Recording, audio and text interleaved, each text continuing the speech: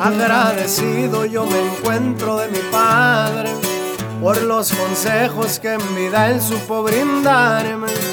Hoy a mi mente recuerda aquellos pasajes cuando con él caminaba entre maizales. Yo soy el niño que llevaba de la mano, yo soy el hijo del señor Coquillo Castro.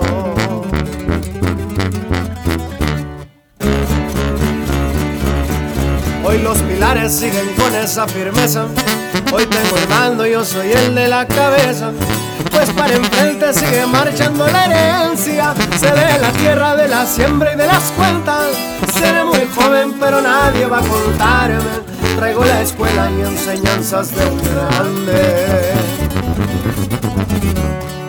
Yo doy mi mano y no ando cobrando favores, pues soy un hombre que ha crecido con valores.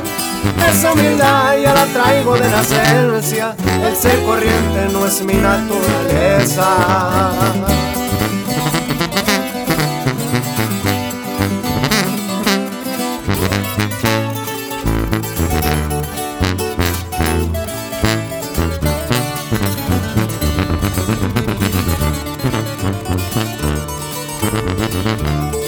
Aquí hay un ángel y le han crecido las alas, pues somos Castro, aquí la sangre nos llama. Generaciones nuevas llegan a la empresa, tengo una cuarta y andamos en la tercera, pero sin duda buen apoyo brindamos, mi tío Arturo y otro que llaman el Cacho.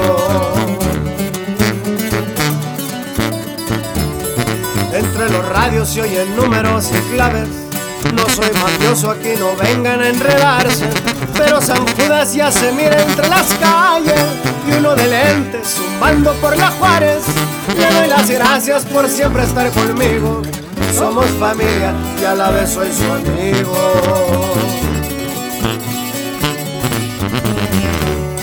Ya no hay trabajo, vámonos pa' la presita, hace calor, se antojan las cervecitas, me ven tomando con la banda tocando como lo hacía mi papá el Coquillo Castro.